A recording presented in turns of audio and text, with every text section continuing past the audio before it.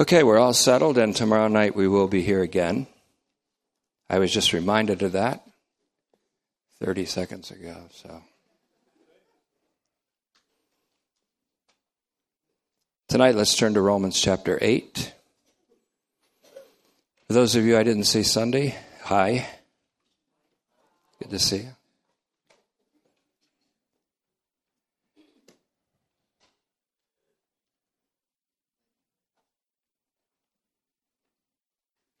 A couple of characters down. Watch them.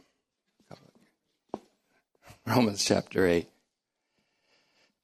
Is this announcement relevant about the ark?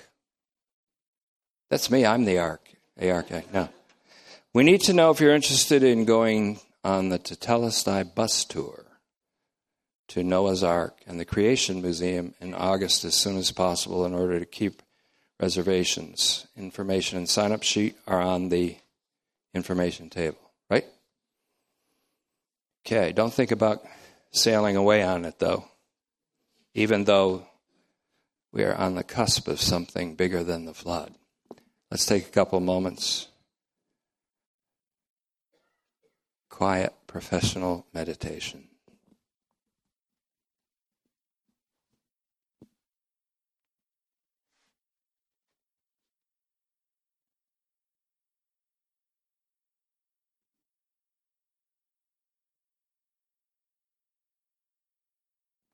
Father, I thank you for this great privilege of being in your presence, in the presence of your Son, who is present through the Spirit, in the presence of your people, those who have the first fruits of the Spirit. We thank you for this privilege. We pray that now the Holy Spirit will enlighten us and enable us to lay hold of the hope and the expectation that we have before us. And grant us a sense of urgency in the Holy Spirit, urgency without anxiety. And grant us peace and joy in the believing of this message. And allow this message, along with many others, to cause the hope that is in us to overflow. And we thank you as the God of hope that you're going to answer all these things and then beyond what we could ask or think. Because we've asked them in the name of our Savior, Christ Jesus. Amen. Tonight's message is going to be centered on one phrase, especially called the first fruits of the Spirit. And this is where two theological disciplines come together. Pneumatology and ecclesiology. There is no church without the Spirit. There is no effectual activity of the church without the Spirit. There is no missionary activity without the Spirit. There is no love without the Spirit. There is no church without the Spirit. Romans 8:18, to pick up where we started on Sunday, or where we left off on Sunday. For by my accounting, Paul says, the sufferings of the present time of crisis. This we've identified as the clashing juncture of two ages. The evil age, which is transient and on the way out, and the messianic age, which broke in with the crucifixion and the death and resurrection of our Lord Jesus Christ. We, by my accounting, Paul said, the sufferings of the present time of crisis are not worthy of comparison. So he measures them on the scale here, which is a term related to the scale. And he says, look, if you put the sufferings of the present time on this scale, and then you put the glory that shall follow on this side of the scale, this one will weigh that way down and flip that right off the scale, because there is no even balance. There's no symmetrical balance between the sufferings of the present age, which are necessary, especially in that we are in an agona, in the clashing of two ages. There is no symmetry there between the sufferings and the glory that's imminently to be apocalypsed, literally, to, or even we could say, into or in us. Apocalypto is, again, the key verb here in Romans 8, and it's used in a prospective sense, while retrospectively it's used in Psalm 97, which is Psalm 98 in the English translation. There, the psalmist speaks from a place of fulfillment, and he looks back and sees that the glory of God has been apocalypsed through all of creation. This is prospective. So apocalypto is prospective here in Romans 8:18, while it's retrospective in Psalm 98. In other words, the glory of Messiah, which will be universally revealed, is seen from the standpoint of the consummation of the coming age in Psalm 98. But to us, from our standpoint, it is being on the cusp of that consummation. We are on the very verge of that stunning moment of consummation, which is called the telos, or the eschaton. Romans 8:19, and I'm again just regathering some of the places we've been already. For the creation, now we're going to see that this word, the creation, involves all of creation, all of the universe, which we call it, of proportionate being. By proportionate being, we mean from angels to animals to minerals. The entire creation. We also mean the entire creation in all of its times of existence, all of its times.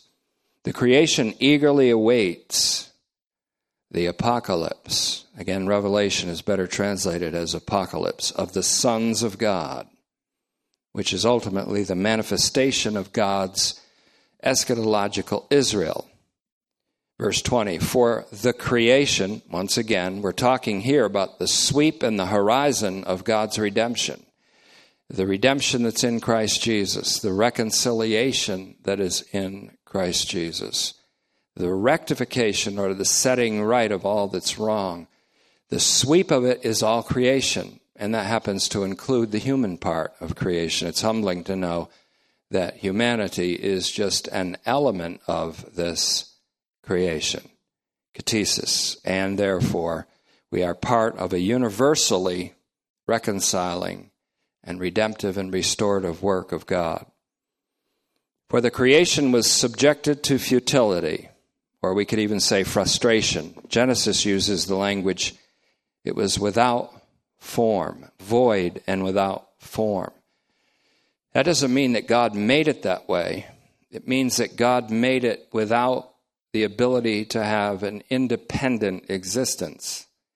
And it also means that the creation was created in itself without purpose and shape, because that purpose and shape is only given to it by the Creator's own indwelling and residence in it, which will be fully realized when God is all in all.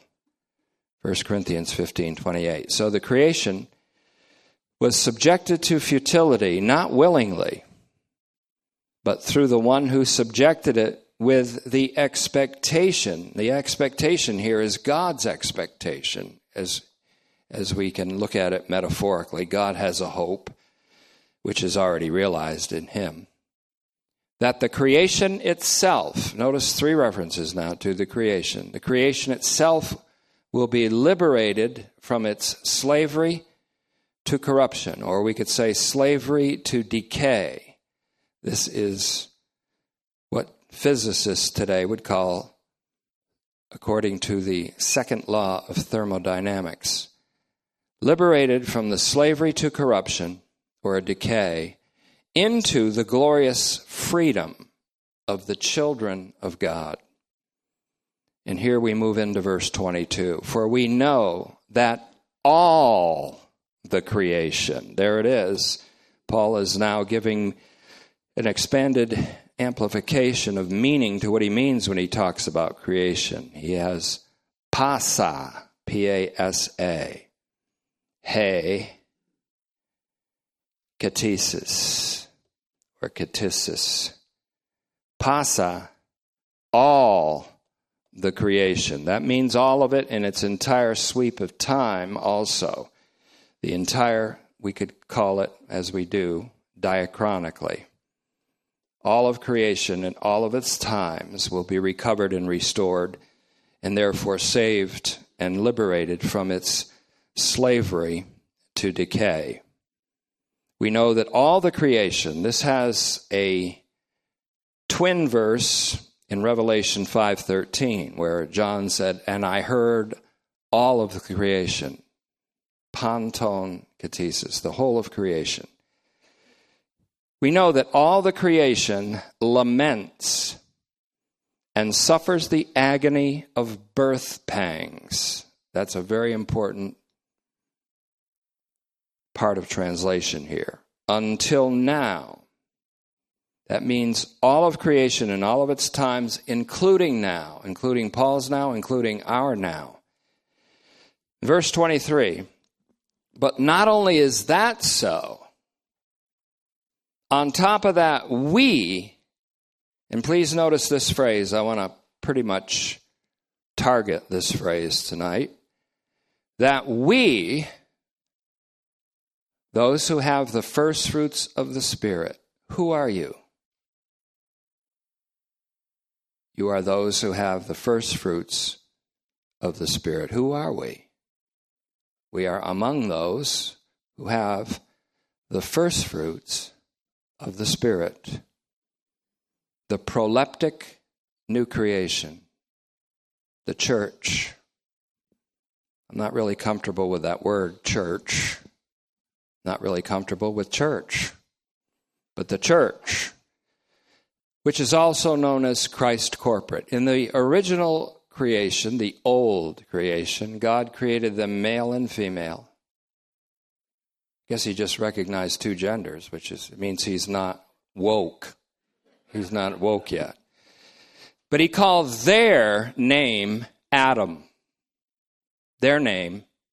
That means he identified all humanity in the first creation with the man Adam. Do you realize what he's done in the new creation? Whether male or female, slave or free, black or white, brown or red, green or not, all go by the name of Christ. All are identified with the second Adam, Christ, in the new creation. He called their name. He calls your name Christ. For Christ is all and he's in you all. And as a body is one but has many parts, so also is Christ. 1 Corinthians 12:12. That's something that can be developed. So we aren't going to do that tonight. Not only is that so, on top of that, we sigh deeply in ourselves. Groan is okay, sigh is pretty good, but we're talking about the kind of moaning, groaning, and even screaming of a woman in travail. This explains the sufferings of this present time, and specifically our suffering with Christ, which must of necessity precede and be the very means of our entry into glory. Those of us who have the first fruits of the Spirit sigh deeply in ourselves, awaiting eagerly the adoption. That means the enjoyment of the full and glorious privileges of our sonship. That is, the redemption of our bodies. The full and glorious enjoyment of our adoption as sons is going to be realized only in the redemption of our bodies. But God wants us, and this I think will come up at least Sunday in our communion service, where we are going to realize that God desires, and we have been realizing this, God desires, not only desires, but delights in us experiencing the kingdom of God in our bodily life now, before the redemption of our bodies. Now, even now, but to quote Eberhard Jungel, then completely. The we here, who have the first fruits of the Spirit, refers to that which has come to be called the church, which is simply the English translation for the Greek he ekklesia, ecclesia. The church, I'll use that term just for the purpose of understanding. The church is the messianic community within history. The church is the messianic community within history. Here, ecclesiology, which is the study of the church, the theology of the church, we could call it, joins with pneumatology or pneumatology, the study of the Spirit, the Holy Spirit. The church participates in the second divine mission, which is the mission of the Spirit. Remember, the two divine missions, that of the Son and that of the Spirit, form up into one divine rescue mission into this evil age, a salvific universal mission.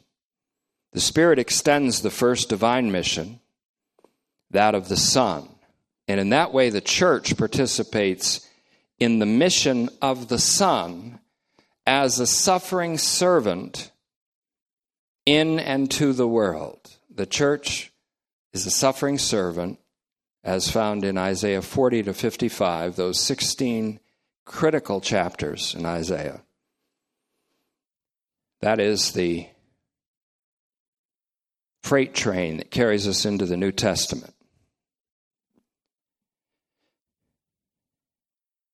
I was asked a trick question in, of all things, a swimming pool this past few weeks ago, and a lady who I didn't know was a Bible teacher until she announced it asked me what I thought of Isaiah 40, and I thought, well, that's the track that runs most powerfully into the New Testament. It opens with John the Baptist, did about a 2-sentence answer.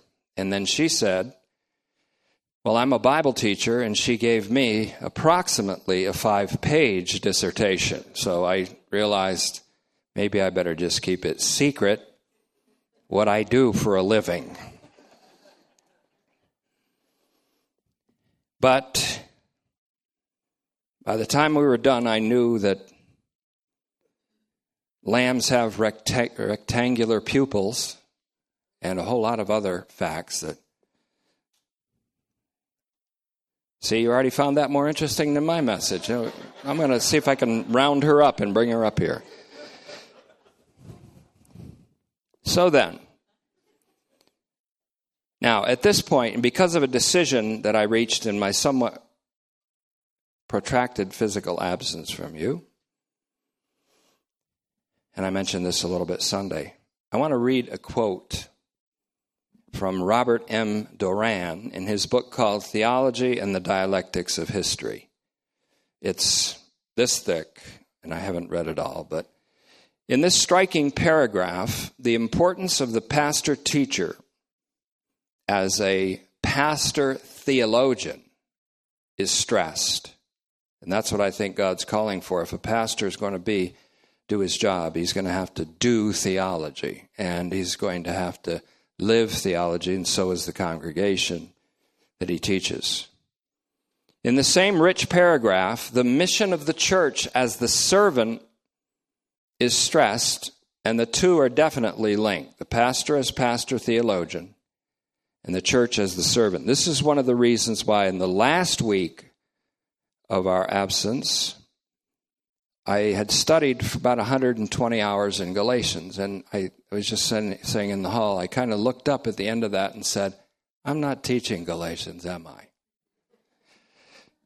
Because I got the sense that that's not exactly what the Holy Spirit wants. Because of this, though, in the spirit of Galatians, in which Paul stormed the citadel of an error of his time, which I think was pretty much settled in his writing, although there's still a Jewish Christian perspective that was against Paul that is in the mainline churches today. The main perspective that people have is the Jewish Christian perspective that Paul was fighting against.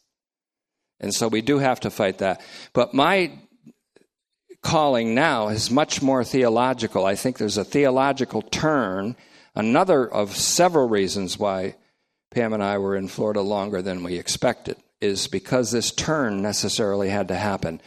In the same spirit of Galatians, I want to storm the castles of certain doctrinal aberrations in our own time that have to be addressed as forcefully as Paul addressed the issue of circumcision in Galatia, which was an entirely different perspective than Paul's gospel. And again, we may have to still use Galatians in a great measure because the main body of what is called the church, which makes me hesitant to call it the church, offers a Jewish Christian perspective that is antagonistic to the gospel of the grace of God.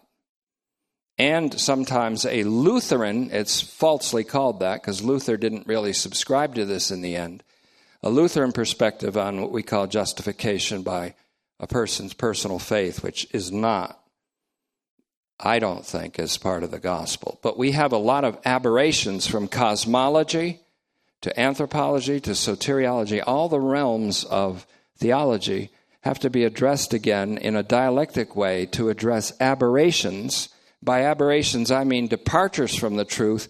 The most notable and interesting has been the abhorrent and damnable doctrine, as Peter would call it, of an eternal hell for immortal souls, misbehaving or misbelieving, unbelieving souls. And that is entirely not biblical, as we know. But a dialectic will address aberrations of doctrine and then bring the truth out in all the greater light. For there must be heresies, so that the doctrines that are approved will shine out all the more. That's going to require then a theological bent, which will be oddly and kind of, in a weird, paradoxical way, more scriptural than a line-by-line study in Galatians. It'll involve bringing much more scripture to the fore and much more conflations of the word. So I want you to know that as a congregation. I announced it sort of Sunday, and I'm doing it tonight. But in this striking paragraph, we have a lot of this come together. The mission of the church as the servant. And Jesus said, "Follow my example," as he stripped his garment and put on a slave's apron and washed the feet of men. Theology is an intellectual ministry. This is Doran, Robert M. Doran, D-O-R-A-N. Quote, "Theology is an intellectual ministry of the church, evoking the church as servant of God in the world. But it is also a dimension of the church's ministry in the situation itself, and so in the world, conceived as a theological reality and understood in theological terms. In both capacities, as servant of the church and as a dimension of the church's servanthood before God in the world, living theology, which is coincident with the Christian thinker growing to the reflective and self-appropriating stature of the subject in Christ Jesus." That simply means that the Christian thinker or the student or the pastor teacher who studies at the same time appropriates himself as a subject in Christ Jesus. He comes to know himself, as Paul did, a man in Christ Jesus, so that can be men and women in the congregation can know themselves as men and women in Christ Jesus, identified with Christ Jesus. That's what the world needs to be woke to. Will itself be marked by the sign of the servant, I'm still quoting here, exercised under the standard of the cross, carried out within the horizon, constituted by the theologian's own assent to the invitation to participate in the divinely originated solution to the problem of evil. Thus, it will be a function of a redemptive love at work in the situation. That's our present time, on the level of our present time, our present Sitzumleben, as the Germans call it, our present situation in this world. So again, it says, it will be a function of redemptive love at work in the situation. This is what I highlighted. Mediating the transition to an alternative situation that approximates more closely the rule of God in human affairs. That means the church begins to experience the kingdom of God.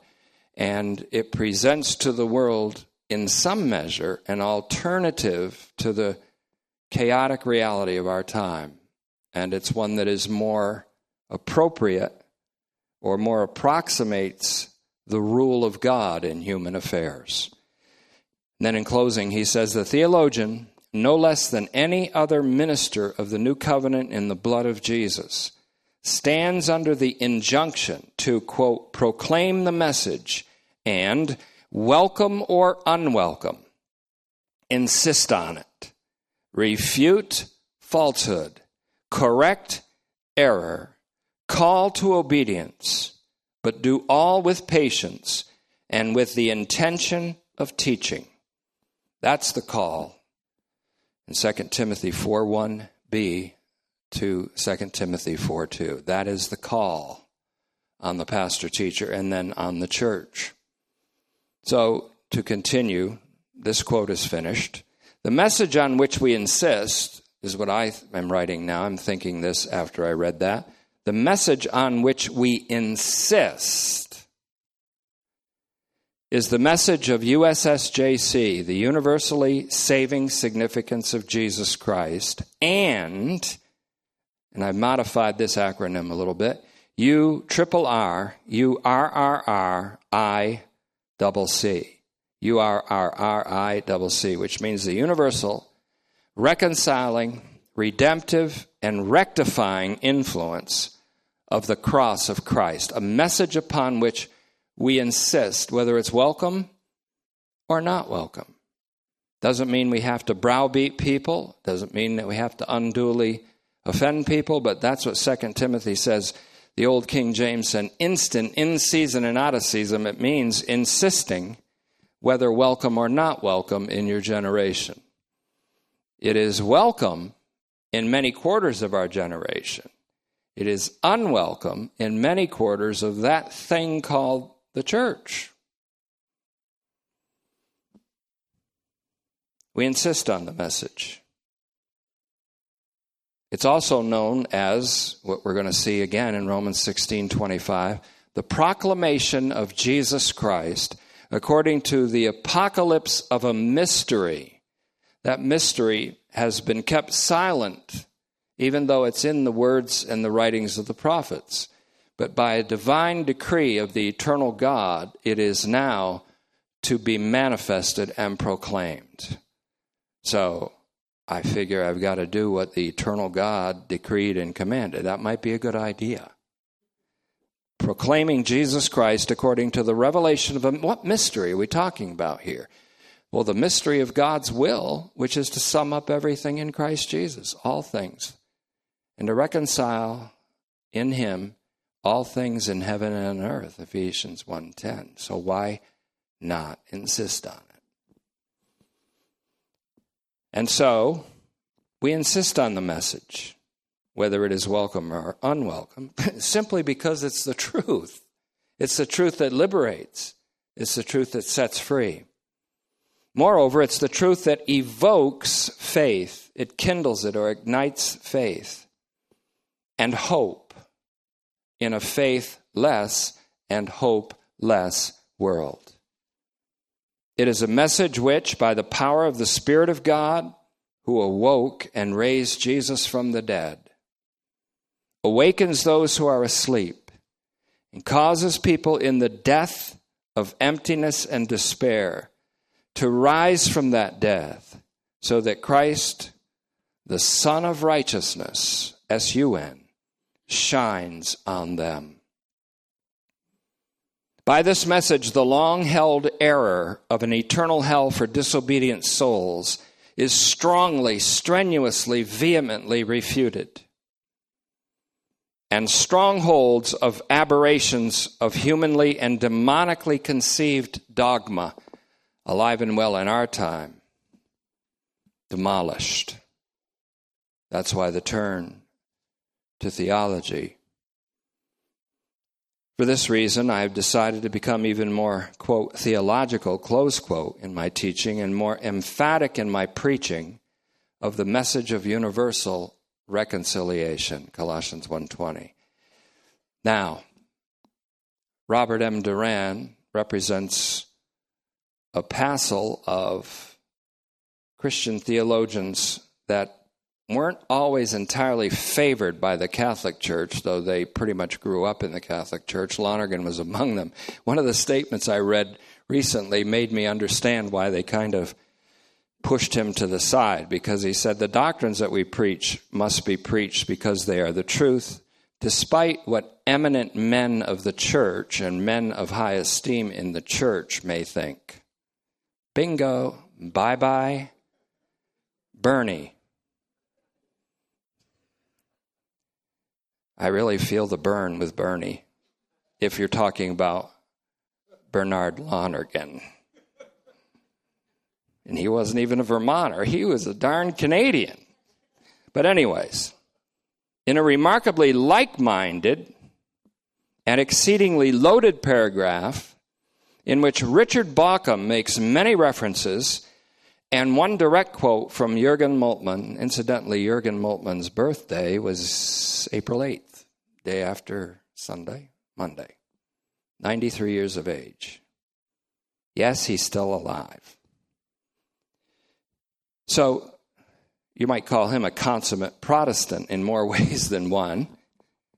He wrote, and again, this is not Moltmann himself, although it's Richard Bauckham making 4 references from one of the most remarkable books that Jürgen Moltmann wrote, called The Church in the Power of the Spirit. And I thought that was interesting because it brings in ecclesiology and pneumatology, Church in the Power of the Spirit. Richard Bauckham, who wrote The Theology of Jürgen Moltmann, a $60 paperback, combining 4 passages from The Church in the Power of the Spirit, presents Moltmann's description of the church as follows. And I think you'll find some like-mindedness here with R.M. Duran. He says, quote, "The church is not yet the kingdom of God, but it is its anticipation in history. Christianity is not yet the new mankind, but it is its vanguard. In an anticipatory and fragmentary and naturally imperfect form, the church represents the future of the whole of reality, and so mediates the eschatological future to the world. Therefore," and I highlighted this sentence, "the church does not exist for itself, but in the service of the kingdom of God in the world. For the church to be the messianic fellowship means to participate in Christ's mission in this sense."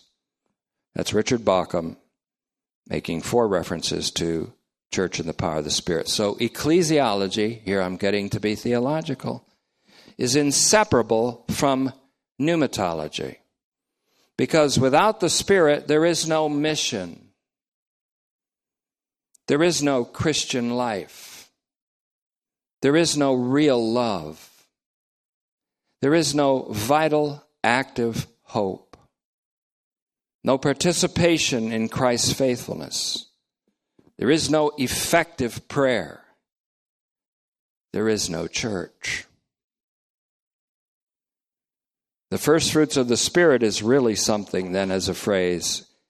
It's really something. I used to read first fruits of the Spirit and just kind of pass over it. And then one day I stopped and said, the first fruits of the Spirit is really something. Circumcision and uncircumcision, nothing. First fruits of the Spirit, that's really something. Circumcision or uncircumcision, nothing. A new creation, now there's something. Circumcision and uncircumcision, nothing. But faith working by love in Christ Jesus by the Spirit, that's really something. The first fruits of the Spirit, then, well, that's really something. It is the first part of the first, or we could say the first wave of a universal outpouring of the Spirit of Yahweh, covenant God of Israel. For in Joel 2:28, if you want, you can turn there. Joel is his name. Joel. Joel 2:28. The Septuagint now, not to confuse you, has it at 3:1. So I'm telling you, because as students of the Word, you're going to run into this. If you study the Septuagint, you're going to realize that it has sometimes different numbers representing the same verses. In the English translation and the Septuagint will have different numerical reference. For example, English, Joel 2:28. Septuagint, Greek translation, 3:1. But notice what it says here. And it will come to pass after these things that I will pour out. Here we have the future active indicative, third person singular form of the verb ekkeo, which is interesting. I'm only mentioning it for this reason. I haven't given up exegesis. It has to go with theology, but ekkcheo, ekkeo, looks like this in the English transliteration. And that's the same that's used, the same verb that's used in also the third person singular in Romans 5:5. The Holy Spirit pours out, ekkeo, the love of God in our hearts, throughout our hearts, flooding our hearts, the Holy Spirit. I will pour out my Spirit, ekkeo, says God. Speaking here as God the Father. In Titus 3:6, the action of God the Father in begetting us by his own will to be a kind of first fruits of his new creation. In James 1:18. And so Titus 3:6 says that in 3:5, it is not by works of righteousness which we have done, but according to his mercy he saved us by the pouring out, or the plenteous pouring out of the Spirit, which he poured out so plentifully on the same word, ekkeo, Titus 3:6. And that's when God the Father begot us by his own will. We are not begotten by our will. We're not even saved by our decision. We're saved by a divine decision. We are begotten by a divine will and divine power to become what? The first fruits, there it is again, of his new creation. Put James 1:18 to Romans 8:23, and you'll find that those who have the first fruits of this outpouring of the Spirit constitute a kind of first fruits of a universal new creation. And you just saw doctrine formed right in front of your eyes. They are created now. Not in the beginning, but now. Isaiah 48, verse 7.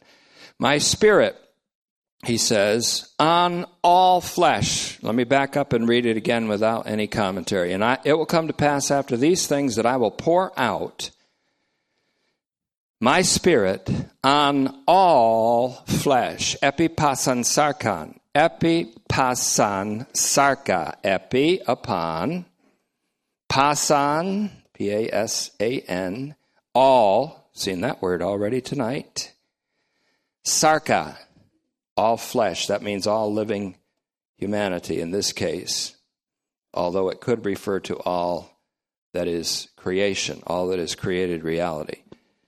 I will pour my Spirit on all flesh. Now here it is as doctrine develops. If God is to pour out his Spirit on all flesh, and has only poured it out for now on those to whom he has given faith, Galatians 3:1-5, then those upon whom he has so far poured out his Spirit have the first fruits of the Spirit and have become the first fruits of a universal new creation of God. The Holy Spirit is called the Spirit of promise, or the Spirit who was promised. He's called that. In Luke 24:49, Jesus told his disciples to wait in Jerusalem until I send the promise of my Father to you. That's the Spirit, the promised Spirit. Because in Acts 1:8, when the Spirit comes upon you, which my Father promised, then you will be witnesses of mine in Jerusalem, Judea, Samaria, the uttermost parts of the world. So, Luke 24:49, along with Acts 1:8, And Luke 24:49b also speaks of being endued with power or clothed with power from on high. So regarding Joel 3:1-5, in Peter's Pentecostal sermon, you want to know what a Pentecostal sermon is like? Read Peter's sermon on Pentecost. Peter's Pentecostal sermon, I want to consider this briefly, a note from the Net Bible. This is fresh bread, but I did this a few months ago, and I put the bread in the freezer, so now it's still fresh, but it's been frozen for a while. The Net Bible, New English translation, on Joel 2:28 reads this: "This passage plays a key role in the apostolic explanation of the coming of the Spirit on the day of Pentecost, recorded in Acts 2:17-21.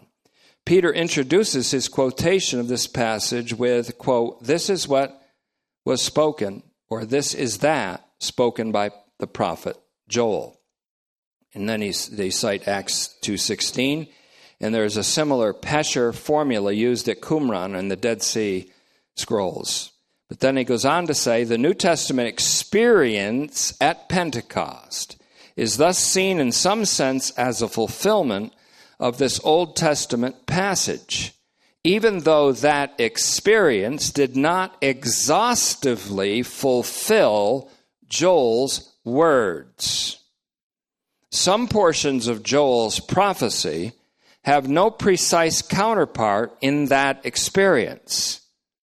For example, there is nothing in the experience, notice how many times they say experience, this is going to come up again soon, recorded in Acts 2 that exactly corresponds to the earthly and heavenly signs described in Joel 3:3-4. But inasmuch as the Messianic age had already begun and the, quote, last days, close quote, had already commenced with the coming of the Messiah, and then they say confer with Hebrews 1:1-2, Peter was able to point to Joel 3:1-5 as a text that was relevant to the advent of Jesus and the bestowal of the Spirit. The equative language that Peter employs, quote, "this is that," close quote, stresses, and this is what I highlight, an incipient fulfillment of the Joel passage without precluding or minimizing a yet future and more exhaustive fulfillment in events associated with the return of Christ. Now, when the Net Note calls, this is me now, when the Net Note calls it a yet future and more exhaustive fulfillment, I would interpret that as, and call it biblically, the universal fulfillment.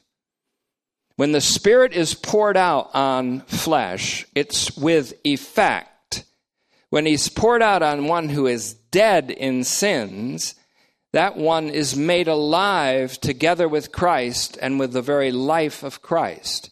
When the Spirit is poured out on dead bodies in graves or scattered across the earth and under the ocean, the effect is salvific and creative, and the redemption of the human body is created. So the Holy Spirit can't be poured out without having some regenerative effect, some salvific effect. So when God says he's going to pour out his Spirit on all flesh, all humanity in all of its times, and all creation in all of its times, will experience a saving effect from that, the pouring of the Spirit. You who have the first fruits of the Spirit have been awakened by faith to the universally saving significance of Christ. So you have a hope that isn't just for yourself or your family or the church, but for the world and for the universe of proportionate being. And you avoid the error of calling the universe God and seeing the universe as ultimate reality and saying, I'm praying for the universe to lead me and direct me, and the universe will show me, and the universe will do this, and the universe will do that. But the universe, my friend, is subject to decay. So you are worshiping a corruptible God instead of the incorruptible God who is blessed forever and ever. Amen. Romans 1:25. In closing, then, The Spirit of promise is the Spirit that was promised. The Spirit as the promise is significant in Paul's epistles, not least in Galatians.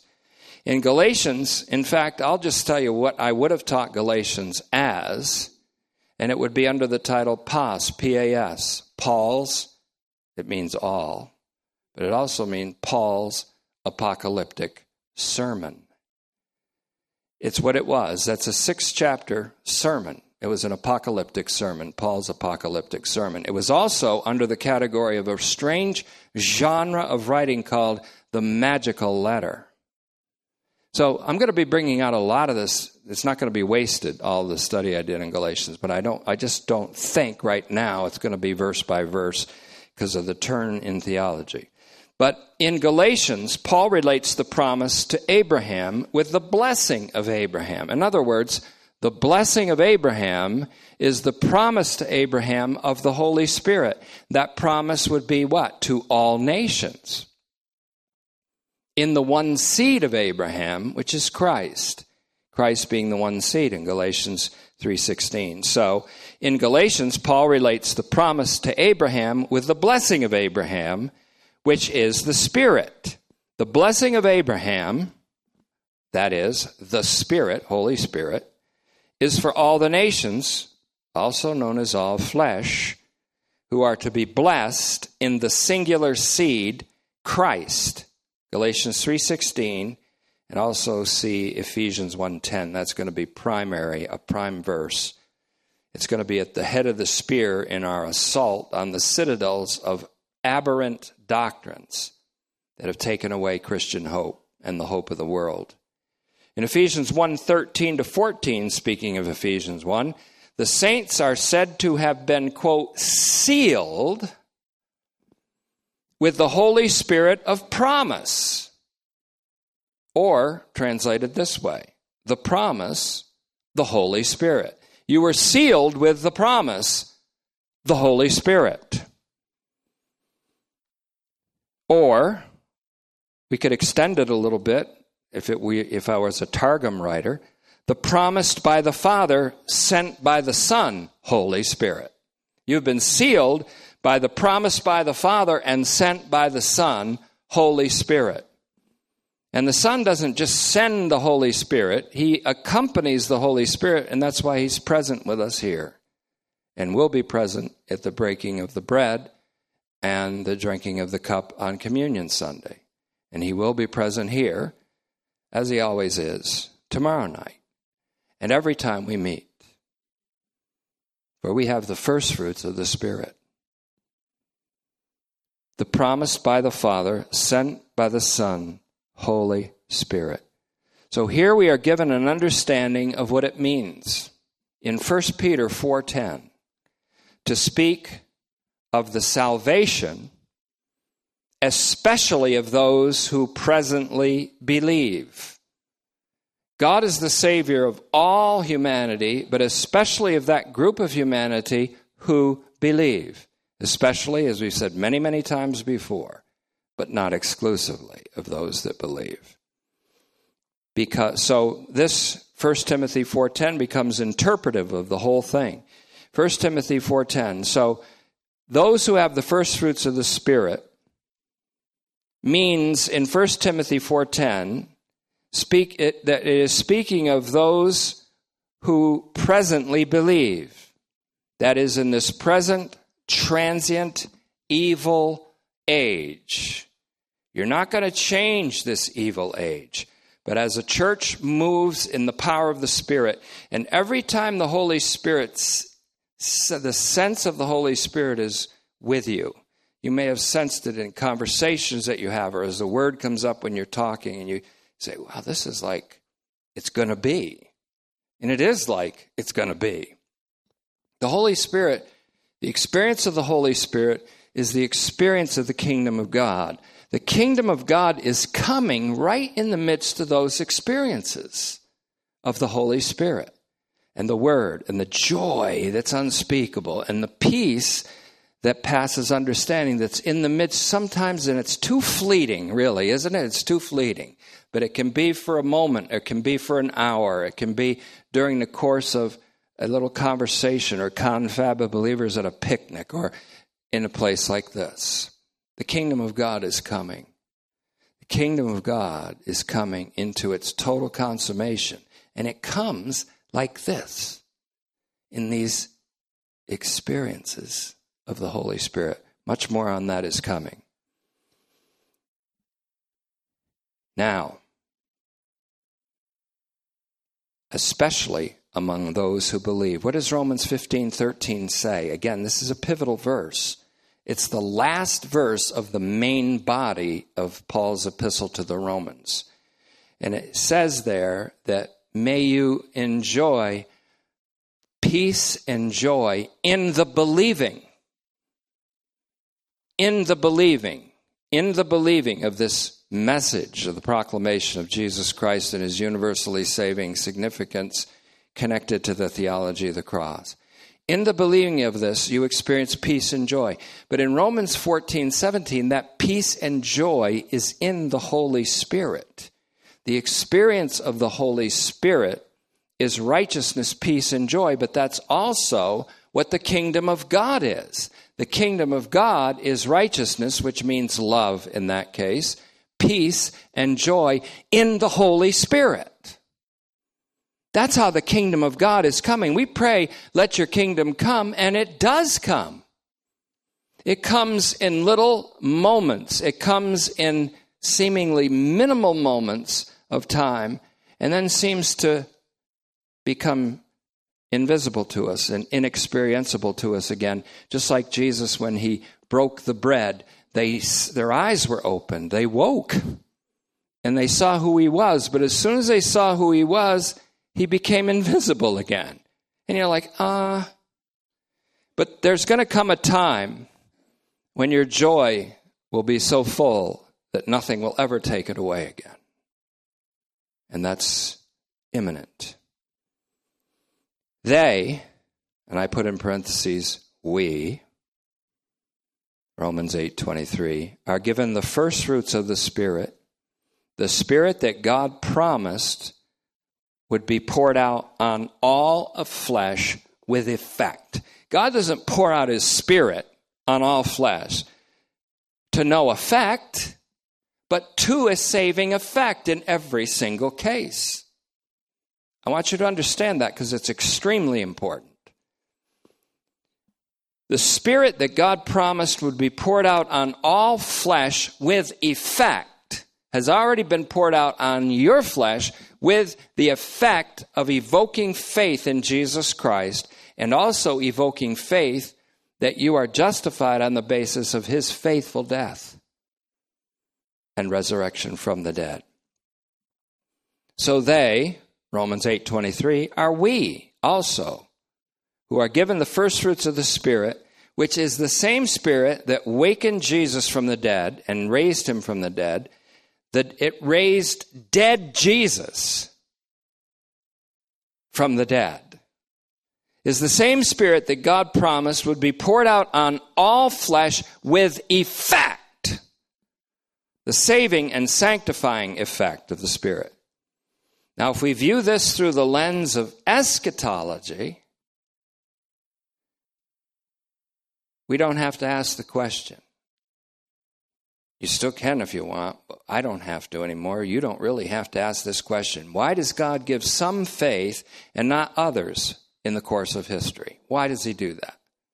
You don't have to ask that question because, as Jesus told the parable, those who labor in the field all day long, and all day long is this age, this juncture of the ages, they're not going to have anything over those who come in at the end of the day. I actually said at the end of the day, but with effect. Thank you, Father, for this opportunity. We're grateful for your universal plan of salvation, which is only understandable through the lens of the theology of the cross. As Herr Moltmann said, and he said with effect, the realistic consequence of the theology of the cross is universal salvation. And we thank you, Father. Keep on waking us up, and once we're woke, keep us awake. Let hope nourish our faith, and let our faith, which is the assurance of things hoped for, be continually enriched and strengthened with perseverance. For as the time approaches, the universe will have decayed even more than it has already. History may even undergo a decadence that is greater than has ever been seen in history, but at the same time, your kingdom is going to be experienced by those with the first fruits of the Spirit, who will also present to this chaotic society an alternative kind of living that approximates more closely the rule of God in history. Only you can make that effective. Having said that, all I can do is sit back, wait, and watch the salvation of the Lord.